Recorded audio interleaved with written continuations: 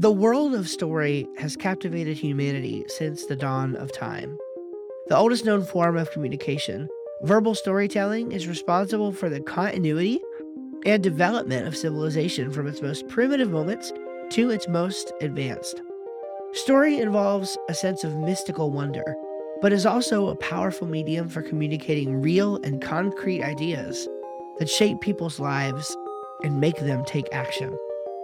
Steve Schramm, marketer, nonfiction writer, and story nerd, and Alex Jagir, fiction writer, wannabe game designer, and story nerd, join forces as worlds collide to discuss how story is the most powerful concept ever known and how it interacts with each and every aspect of our lives, from the most magical to the most mundane. Well, welcome into another episode of the Story World Podcast. Steve Schramm here, my boy Al. What's up, man? Feels good to be back in the studio but not with Steve, because we're always in different locations. This is true. This is At some true. point, we'll have to come together, do it in person. Yeah. The internet's just so magical. It's kind of like it's like you're right there. So maybe we just change up our backgrounds to match, so it just looks like that we're in the same. Yeah, I could take a screenshot of yours without you in it, and then put exactly. Yeah, see, I like that. That's what probably a bad idea.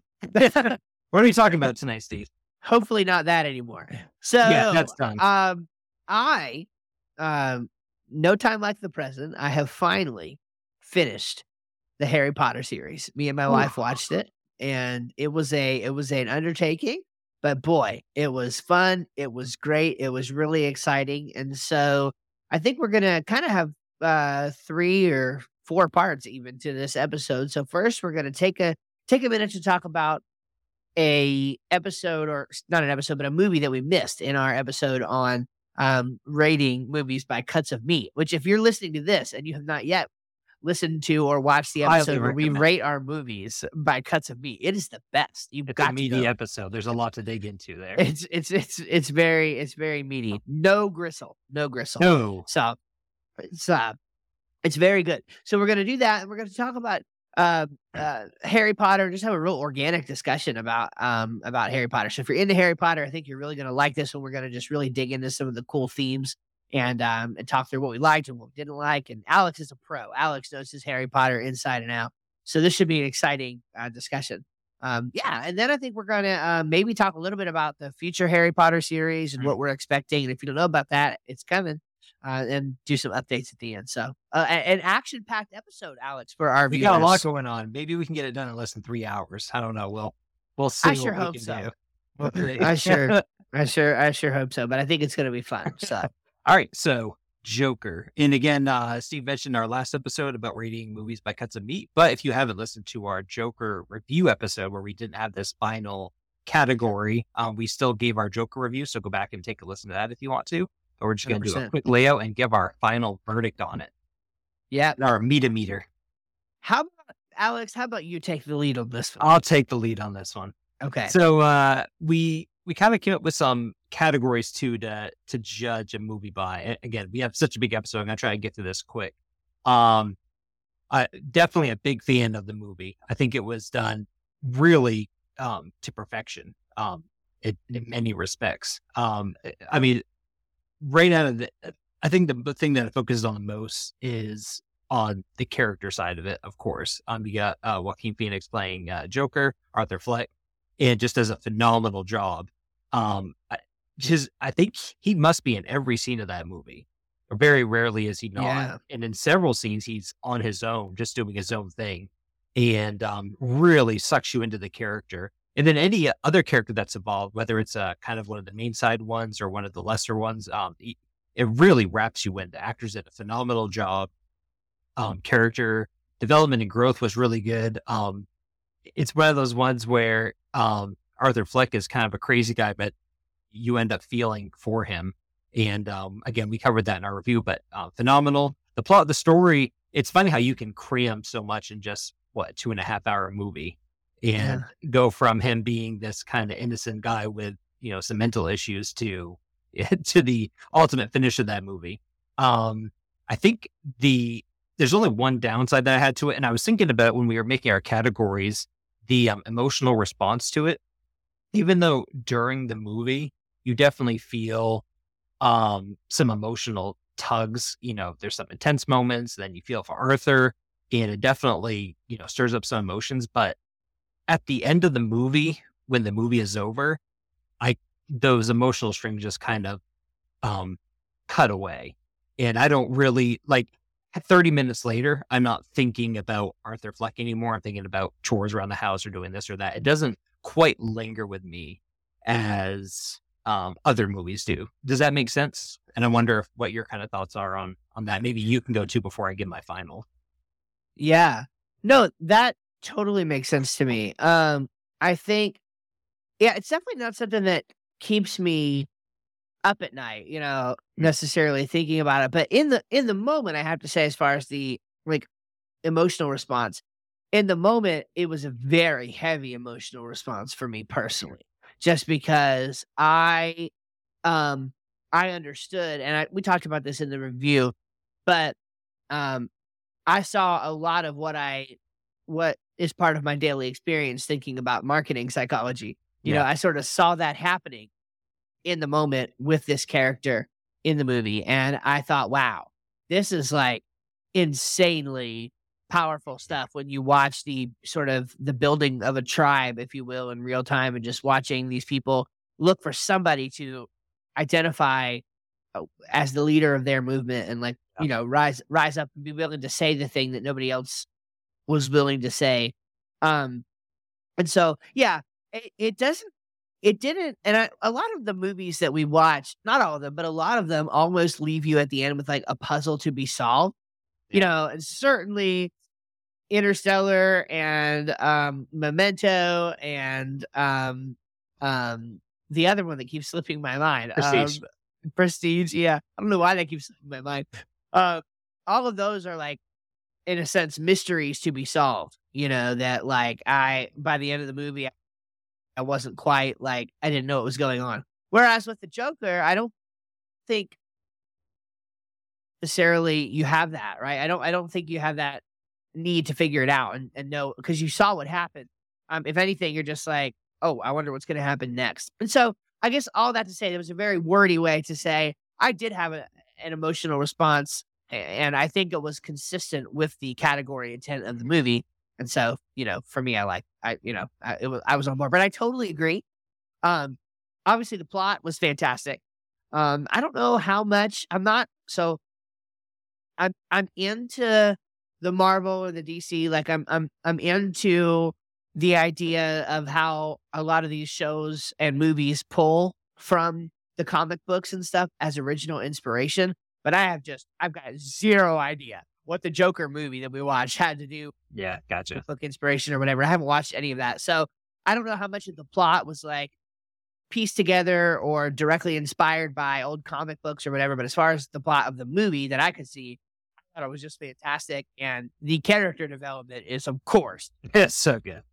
on point, right? It's really good, and I think if everything else in the movie was terrible, which it wasn't, but even if it was, the character development and and even part of the plot, like, having to do with developing the character about how he was, like, seeing people in his head that weren't really Mhm. there and, like, having these relationships with them that didn't really exist, and Yep.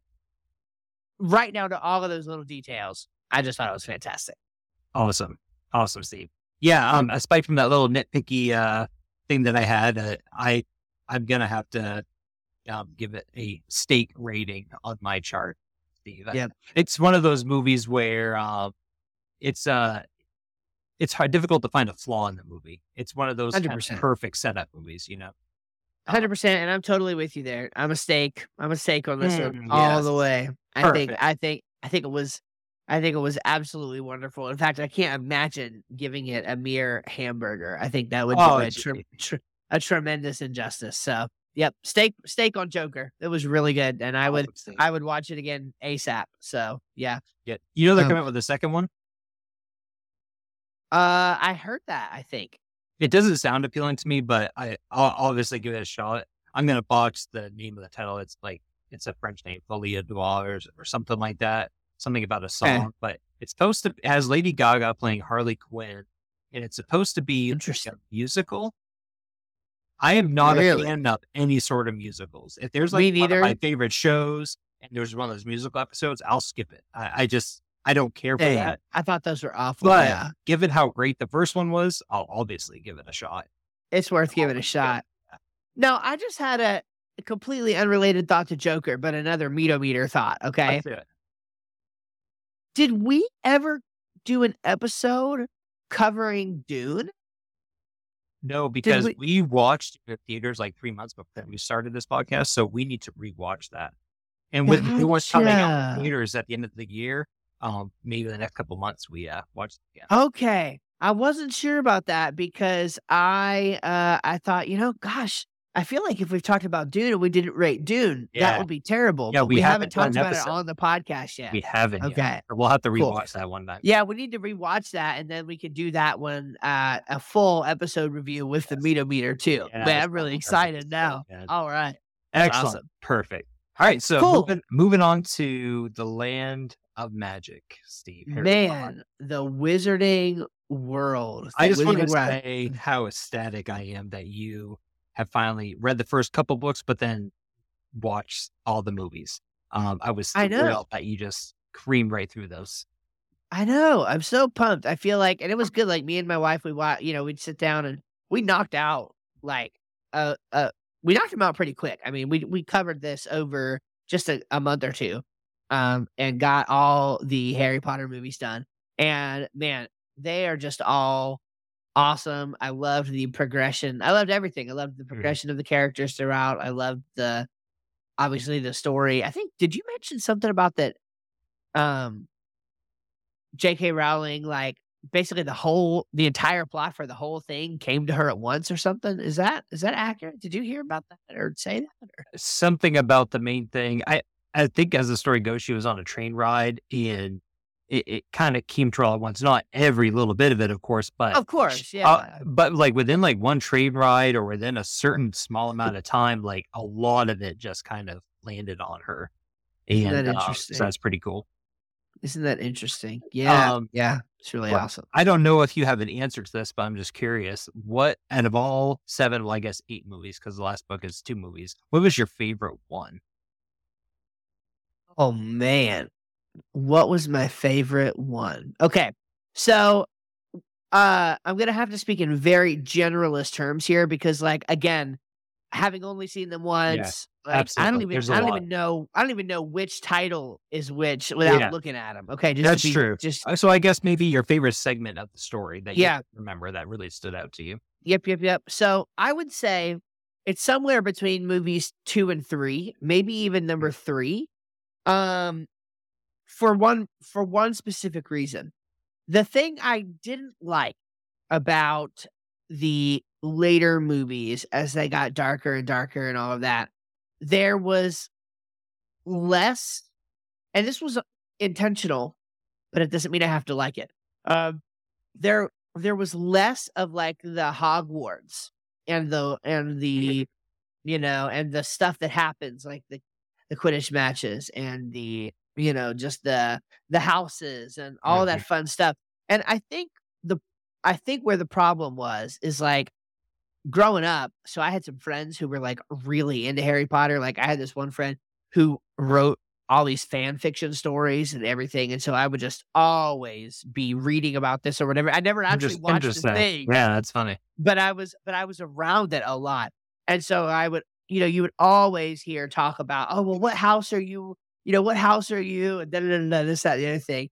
And so, I like how, so I think it's definitely fair to say, and you've mentioned this to me before, and I totally, picked up on this, that the first movie, while of course good, and like almost the whole movie is an exercise in setting up the world. Like Yeah, it's really an is. exercise Same in thing for the book. contextualization.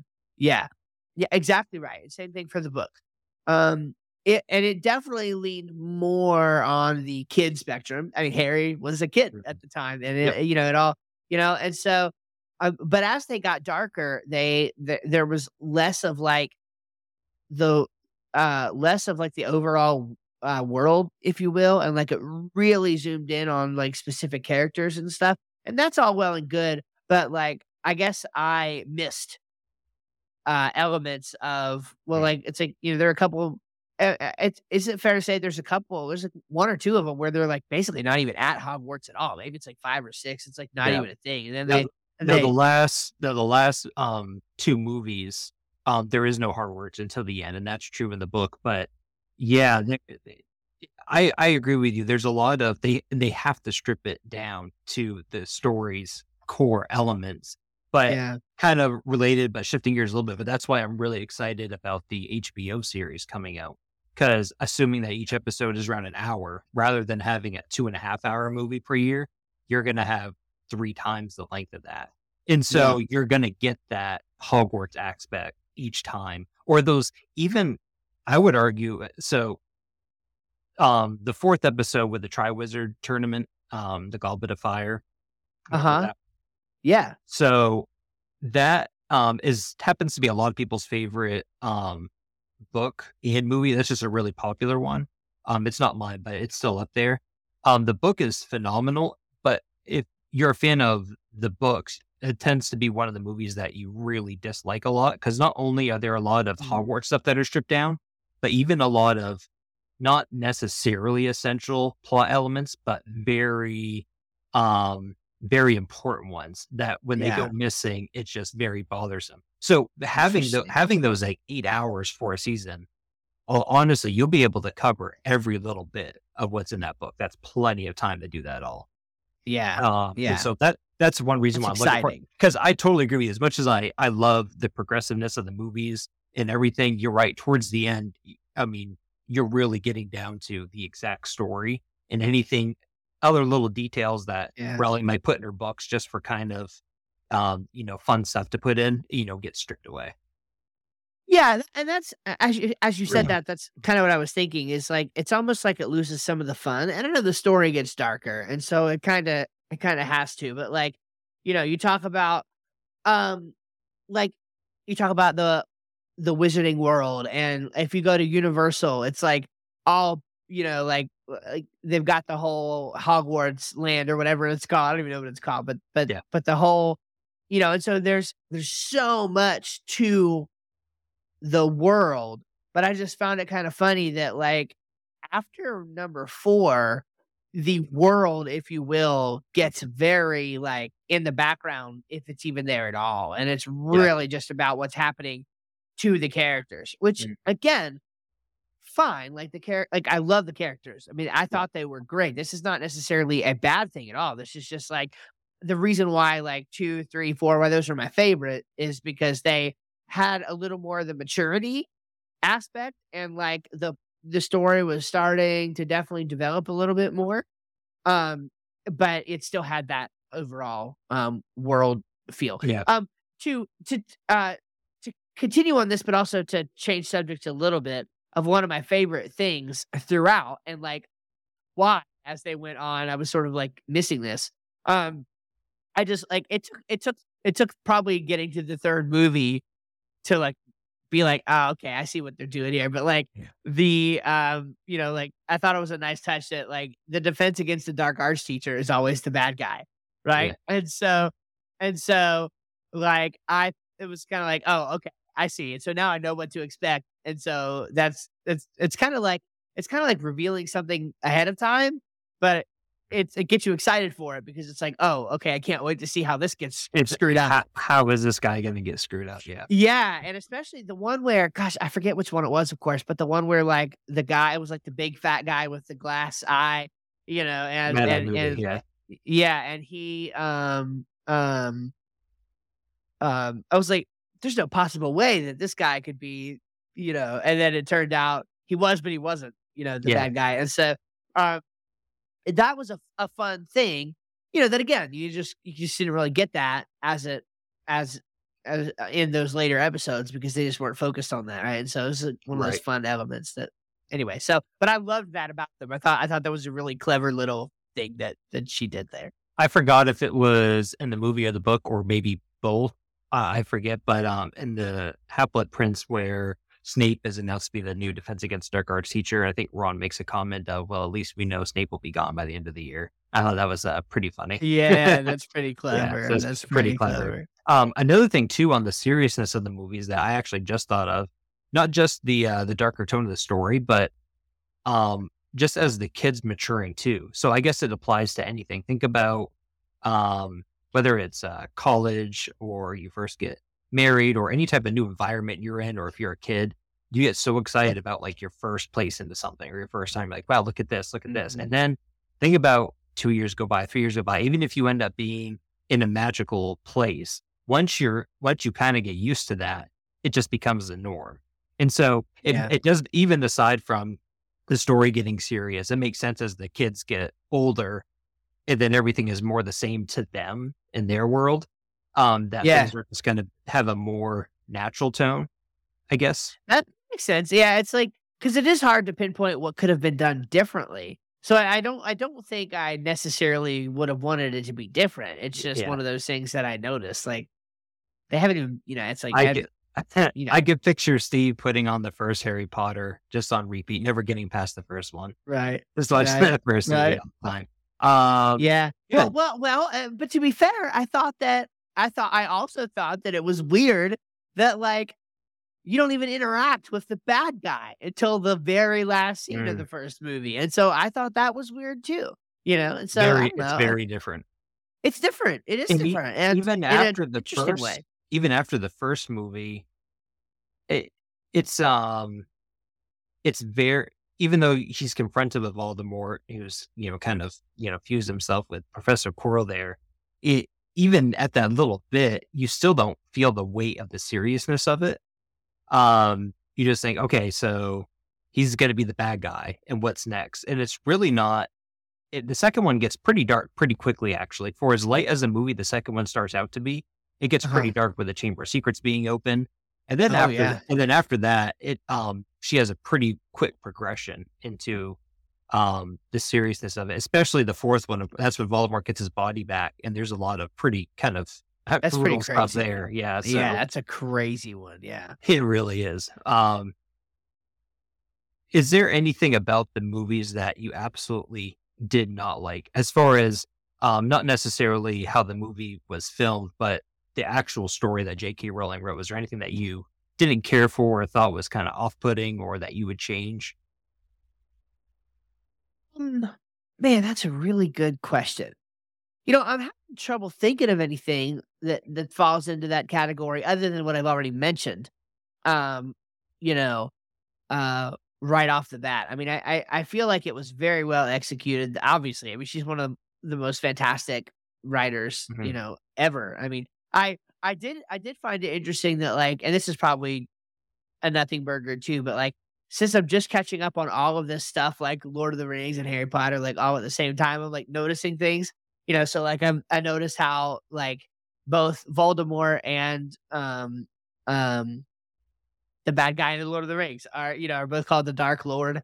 And Mm, and so I was like, oh, that's kind of interesting. Like, it seems like one was written a long time before the other, and so maybe they're kind of like piggybacking off of that, or maybe that's just a generic term, like the biblical term Elohim or whatever. Maybe it's just fair enough mm. to call any of them a dark lord. Um, You but know what's funny? My dates might be a little bit off, but it's been about 25 years or so since Rowling came out with the first book. And I think she worked on it for a few years. So it was like early to mid 90s, I believe, that she was formulating all these thoughts. I believe early 90s.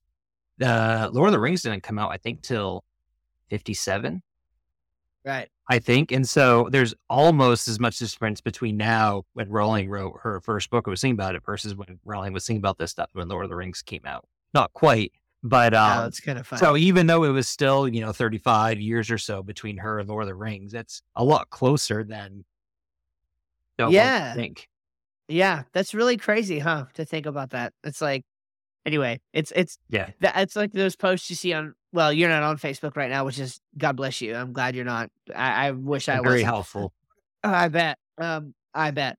But it's like you see these posts that are like, by the way, when you were in the early 2000s talking about classic rock or whatever, Yeah. like to people, to kids today, like 90s music is classic rock. And I'm just Yeah. like, okay, I hate you. I'm so mad that you pointed that out. Yeah. Now I feel ultra old and I don't know how it happened because I was just in my, grandparents' backyard playing basketball Yeah. like three minutes ago.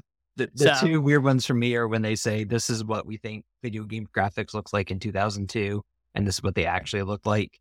And it's so crazy. Then the other one is every once in a while I'll see, whether it's a family member or something on social media or whatever, someone born in 2005 or 6 having like 2 kids or something.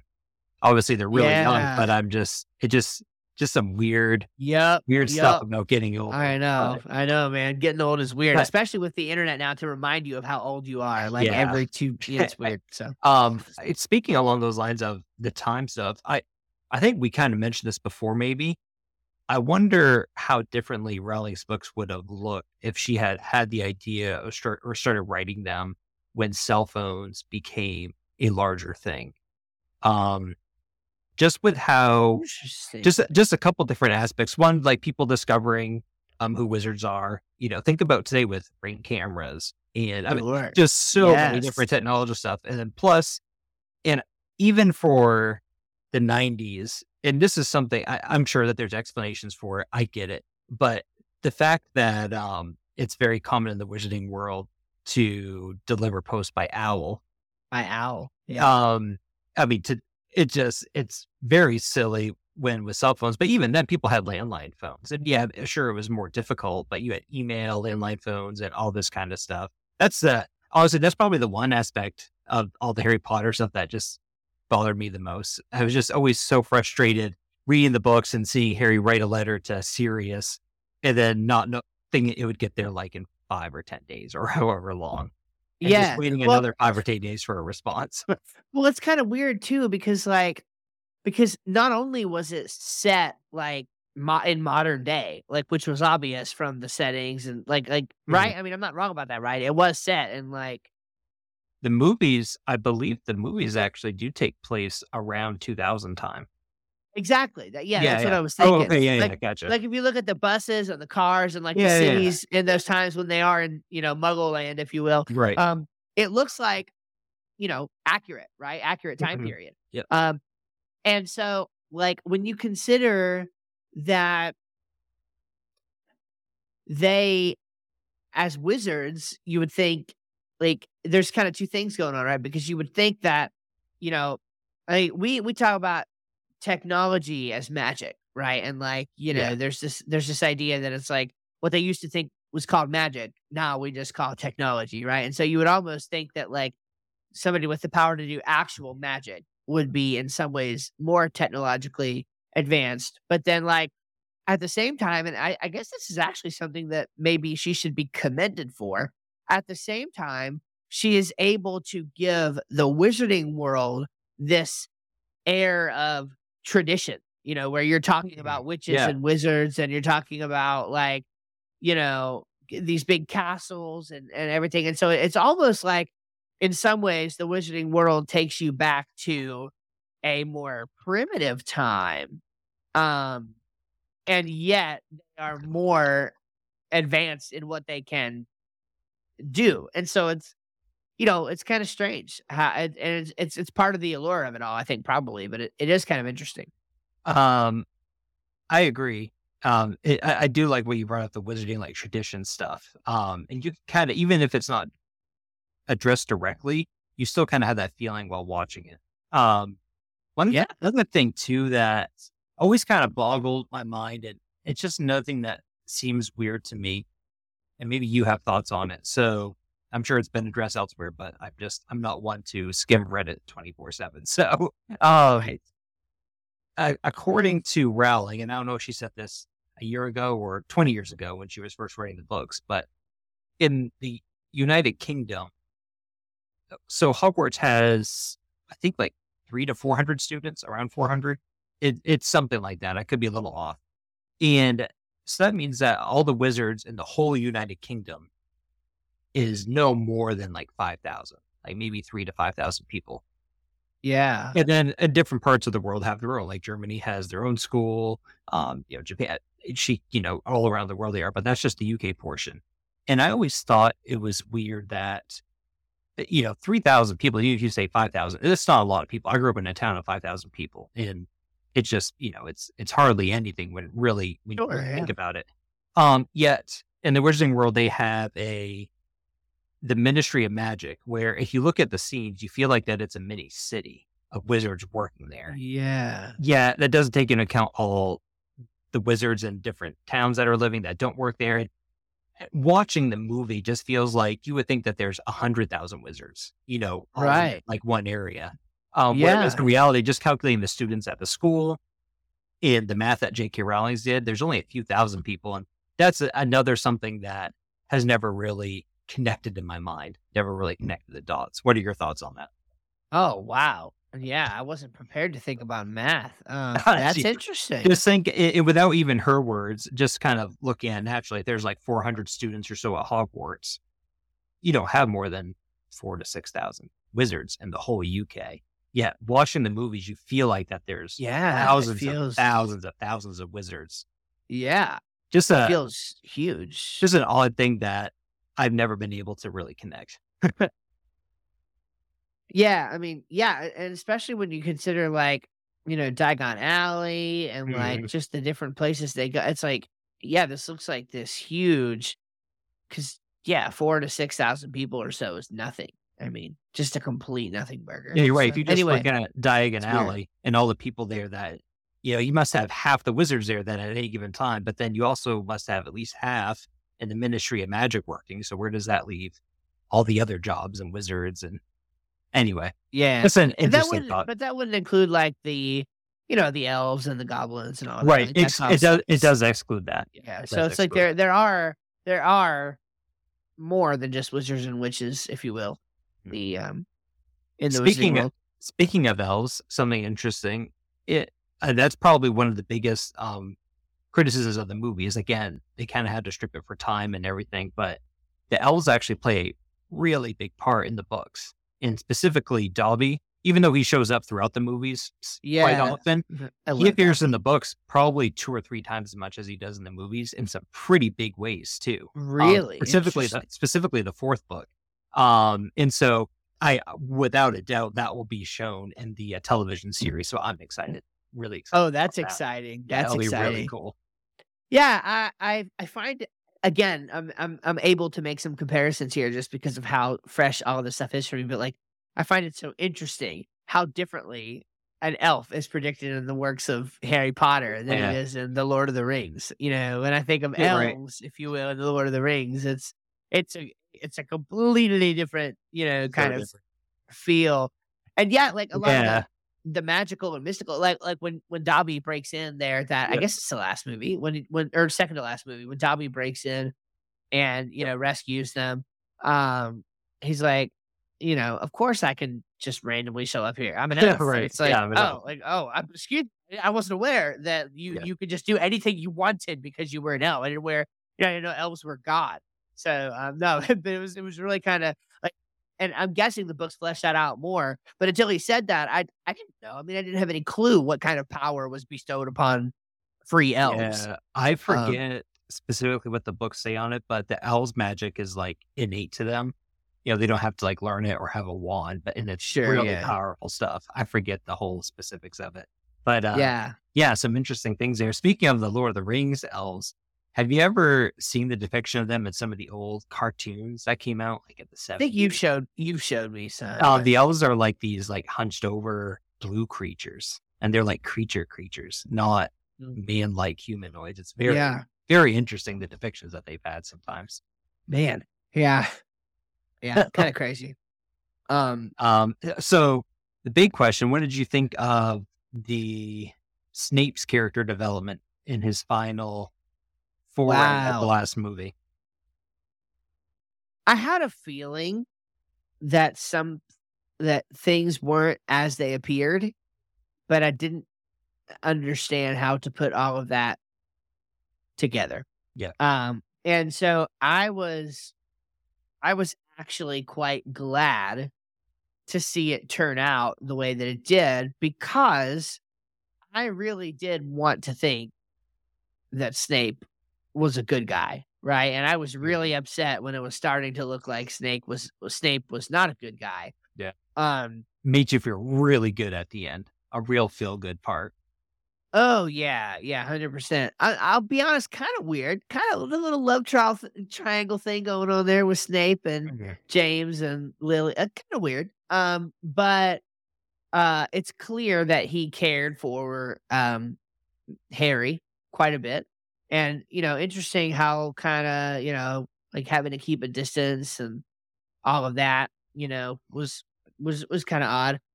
That's one of the things that, again, the movie doesn't depict so well. Is you kind of said like the love triangle, in a sense that's true, but I think the movies touch on it a little bit. But in the books, when Harry looks in the Pensieve with Gandalf, Dumbledore, and then also when he kind of, remember, he taps into Snape's memory that was they're practicing occlumency. So I forget exactly where during the line, it might even been with Snape's memory, he gave it to Harry at the end, but it really shows how Snape and Lily, Harry's mother, developed a friendship before they even went to Hogwarts together.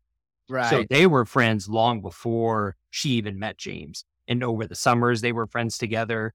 And so that's why. And so when she finally started to show an interest in Harry's dad, that just kind of really de-escalated him and really, kind of, affected him a lot. Yeah, of course. Yeah, but cool that, ultimately he was still looking out for Harry the whole time. Yep. And, I thought it was good. So I liked that. I was really glad that Snape ended up, being one of the good guys, and it kind of showed you, behind the scenes of some of the different things of how he covered for Harry and stuff. And I thought that was cool. Oh, one point, again, the movie touched on very little, but it's one of my favorite aspects of that final Snape reveal, and it's in the books very clearly, but I don't think it shows it too much in the movie. You know how at the end when Voldemort's talking to Snape, I don't know if you noticed, but Snape is really staring at the snake a lot. So in one of the Pensieve memories, I don't think the movie shows it, Dumbledore is talking to Snape, and he says at some point, because Dumbledore knows that, or really assumes that the snake is one of Voldemort's Horcruxes. So he says at the end, Snape doesn't know about Harry hunting for the Horcruxes. Dumbledore tells Snape at the end, watch for Voldemort keeping his snake very close to him. And at that point, you need to go find Harry. And I forget the specific task, either help him get into Hogwarts or tell him the final instruction about him being the final Horcruxer. Something like that. I forget exactly. Mm-hmm. And so at the end, Snape sees the snake and he sees Voldemort acting weird and keeping the snake close to him. And so Snape keeps trying to tell Voldemort, like, let me leave and go do this for you. Because he's trying to leave to finally go tell Harry everything. Yeah. And he never gets that chance because Voldemort kills him, but then he gets Harry the memory. So that part was really tense in the book because Snape's like really wanting to go now because he knows this is prime time where he needs to get to Harry and tell him what's going on. I don't recall anything quite like that. Just a really intense part. I can't wait to read the books. I mean, I'm really excited. How many times have you read the books? I've read the first 3 like 4 times, and then the last a lot of times I don't know why I skip and I just go to 4 through 7, and I've read the last 4 through 7 like 5 or 6 times, give or take. There's some people who have read it so many more times out there. Wow, that's impressive. There are people there that read it like once or twice every year. But yeah, I've read them each a few times. So okay, help me with this. Okay, this is therapy. Okay, I'm on the couch now. Okay, therapy. Can you please let me know? It would be a good visual aid. No. Okay. I can barely make it through. Like, I get so caught up in nonfiction, I can barely make it through a fiction book one time, let alone, like, so what is it that keeps you coming back to fiction books that you've read? And, again, I was talking to a guy who goes to our church, and like the Jack Carr novels, the one that they just made the Terminal List. Like, he's like, oh yeah, I noticed that book on his, shelf or whatever. He's like, oh yeah, I've read that like 3 times. So what keeps people coming back to like reading the same fiction books over and over again? I feel like once, okay, yeah, I've read it. I know what happens. So why do I need to read it again? What keeps you personally coming back? There's a few things that really quickly come to mind. Oh, the first one is that um, wanting to really make something of myself for being a writer myself. Just simply Mm, reading as much fiction as possible just naturally boosts that skill. And so being able to dissect certain writing techniques or being able to pinpoint, wow, this, take notes on something that happened at the first book, like a question that I have, and then seeing it addressed later on. Now, that could be for any book, though. Repeating a book, at first, I didn't do that too much. I wanted to read every different book that I could.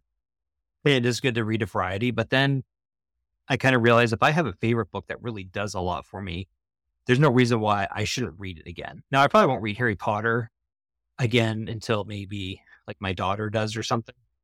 mhm. But like I read Harry Potter first when I was around 10 years old, some of the earlier ones. I think I was 15 when the last one came out. And then say if I read it again, I just finished reading them through now when I'm 30. That's a huge just a mental gap too, where it's a totally different kind of story that unfolds before me that I'm looking at different things that I would have if I Interesting. were 12-year old or 20 years old. Another aspect is unlike a movie that's 2.5 hours long and it's visual right in front of you, with a book, there's a lot of details that I just forget. So even though I know Harry Potter very well, reading it through this last time, there were a ton of things that this minor details that I appreciate going through Interesting. and remembering that I had forgotten. So those are a couple reasons right there. No, I like that. That's fair enough. Like on that last one, I can identify with that. Obviously, I don't believe the Bible is fiction. I believe it's true. But the same thing happens for me with the Bible. I mean, yeah, I've read the whole thing cover to cover a few times. I think a few times now. Um, but yeah, like I'm going back and trying to read just slower now, and Yeah. it's like, oh man, like I don't remember this. Like obviously, you remember the big rocks, you remember the big ones that you learned in Sunday school, right? But then like there's a lot of other ones like you know, the, um, the widow who was or not widow, but the concubine who was, abused in Gibeah that the guy cut up and sent her body parts to Yeah. all of the Across the tribes lands. of Israel to, like, wake them up to their sin and it's like, okay, I vaguely remember that, but Yeah. I didn't remember any of the details behind it and, like, why that happened and what consequence that had and just all those little details and things. And with the Bible, of course, one of the cool things that you can do is, like, go back and read with different lenses, and so Mhm. you can be you can be specifically looking for, okay, well, what on this read through of this text or this like, what does it say about prayer or what does it say about managing your money, managing your time, or what is about these different things? It's like you can take different lessons depending on the lens through which you're reading it. Like if you're looking to if you're reading the Bible with the idea that you want to learn something is different than reading the Bible for the idea that you want to do something with what you've learned, right? And so Yeah. it's like even that. So it's many different ways that you can read things. So I guess it's kind of the same thing there. Different perspectives on different Yeah, read throughs. I agree. I actually that's a really good thought, especially nonfiction and specifically the Bible. Like I've gone through before and read parts where literally my one focus is on what does the Bible say about like God's character and who God is. Like Yeah, other stuff, like I kind of like would still read but skim through and literally just really focusing on certain aspects. And it's the same thing for fiction reading too. I guess as I read fiction, I try to really encompass everything because I don't want to have to read through the first Harry Potter book 50 times and focus on one specific thing each time. But yes. yeah, just really trying to write down specific questions that you have and work that through. Um, Interesting. kind of backtracking a little bit, but a thought that I had earlier that I forgot. Rowling was very good at foreshadowing things early on in her books. One of Stephen King's rules is that if someone ends up pulling a gun from a mantelpiece to use it in a scene, you better well mention that gun on the mantelpiece at the start of the scene or when they walk into the room. Oh, And I'm right. sure Yeah. I'm sure there's parts where she didn't do that in her books because there's so many, but for the most part, heck, remember the Vanishing Cabinet in book 6? I mean, that Yeah. goes all the way back to I think book 1. Pretty sure book 1 Yeah. when it's first mentioned. I mean, just some really wild stuff that she really had thought out. Just excellent. Uh, That's crazy.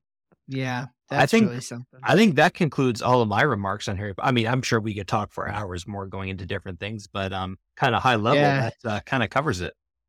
Yeah, man. No, that's great. It was um a fantastic series to watch, and I'm really excited to read the books. I know I say this every time we really get to talking about fiction, but I got to get more into fiction because it's just so much more relaxing. And I Mhm. make plenty of time to learn with nonfiction. I am in no danger of reading so much fiction that I'll never read nonfiction. That's definitely not my problem. I need to get more. It's like right now I'm working through a book, and God help me.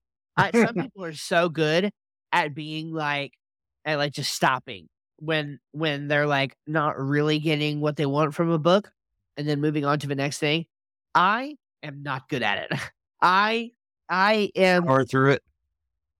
I look for the way I treat a book is if there's almost no book that I can't take one nugget of amazing applicable wisdom to my life.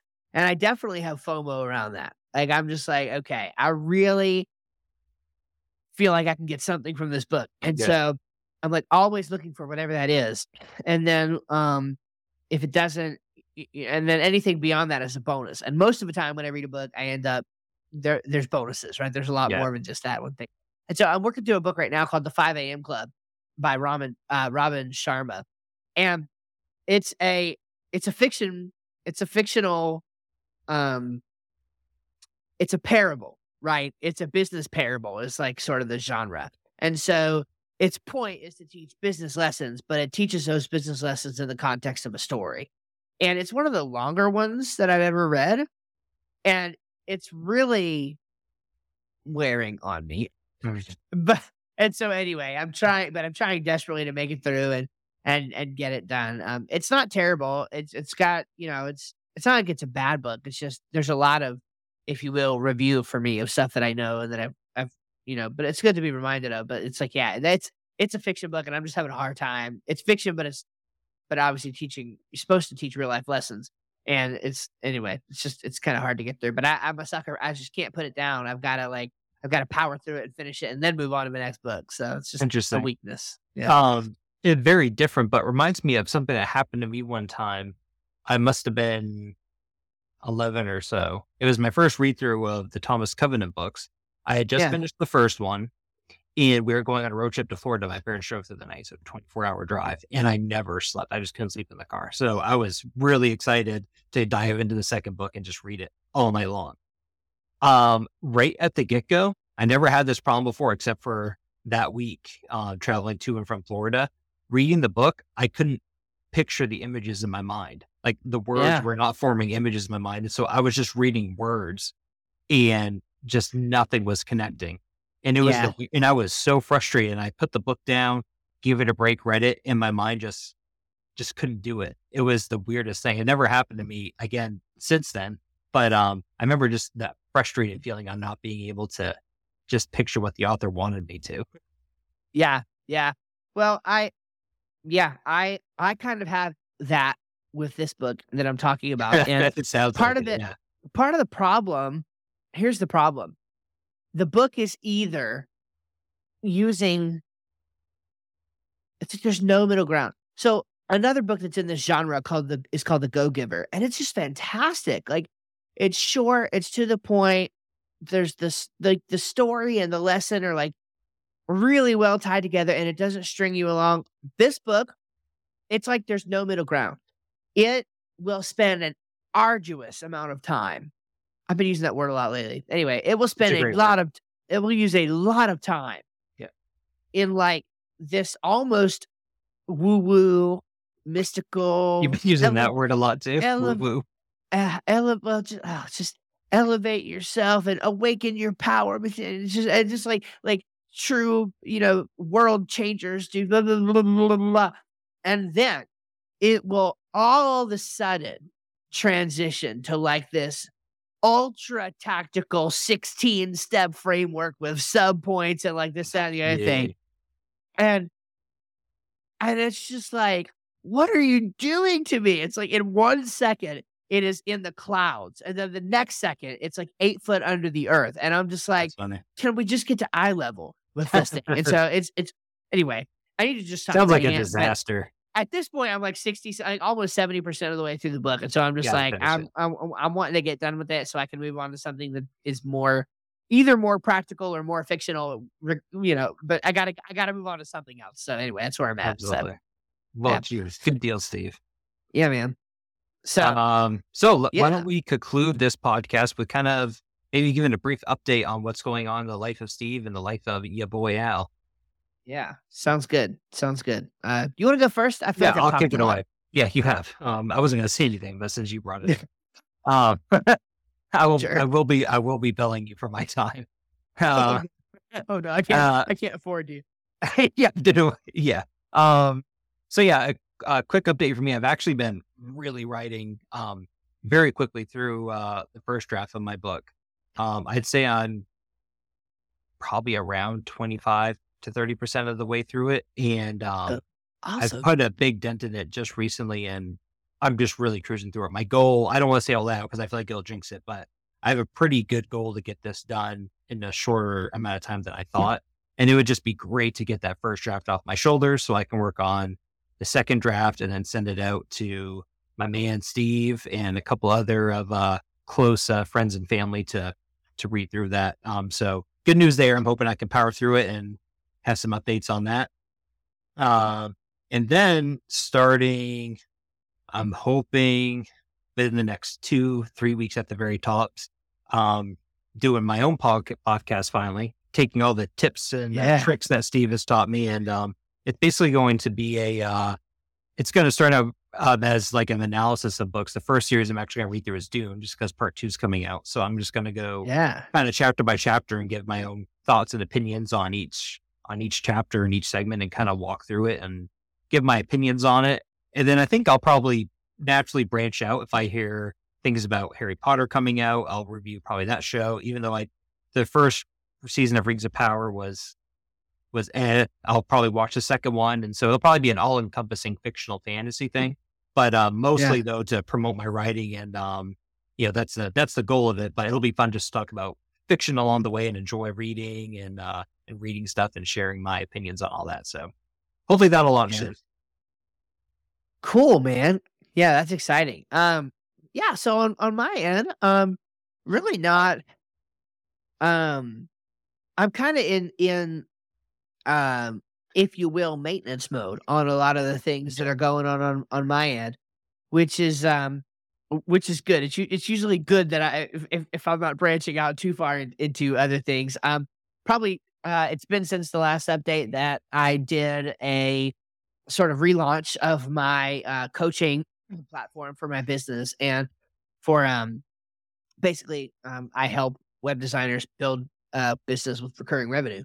And so taking the lessons that I've learned from the last 7 or 8 years and building my own agency. And so that has really started to pick up some steam and get some new blood in there. And so the podcast on that end and everything is doing well. So I'm excited for that. I had a little bit of lull in my web design client work. So if you're listening out there and you need a website, hey, come hit me up.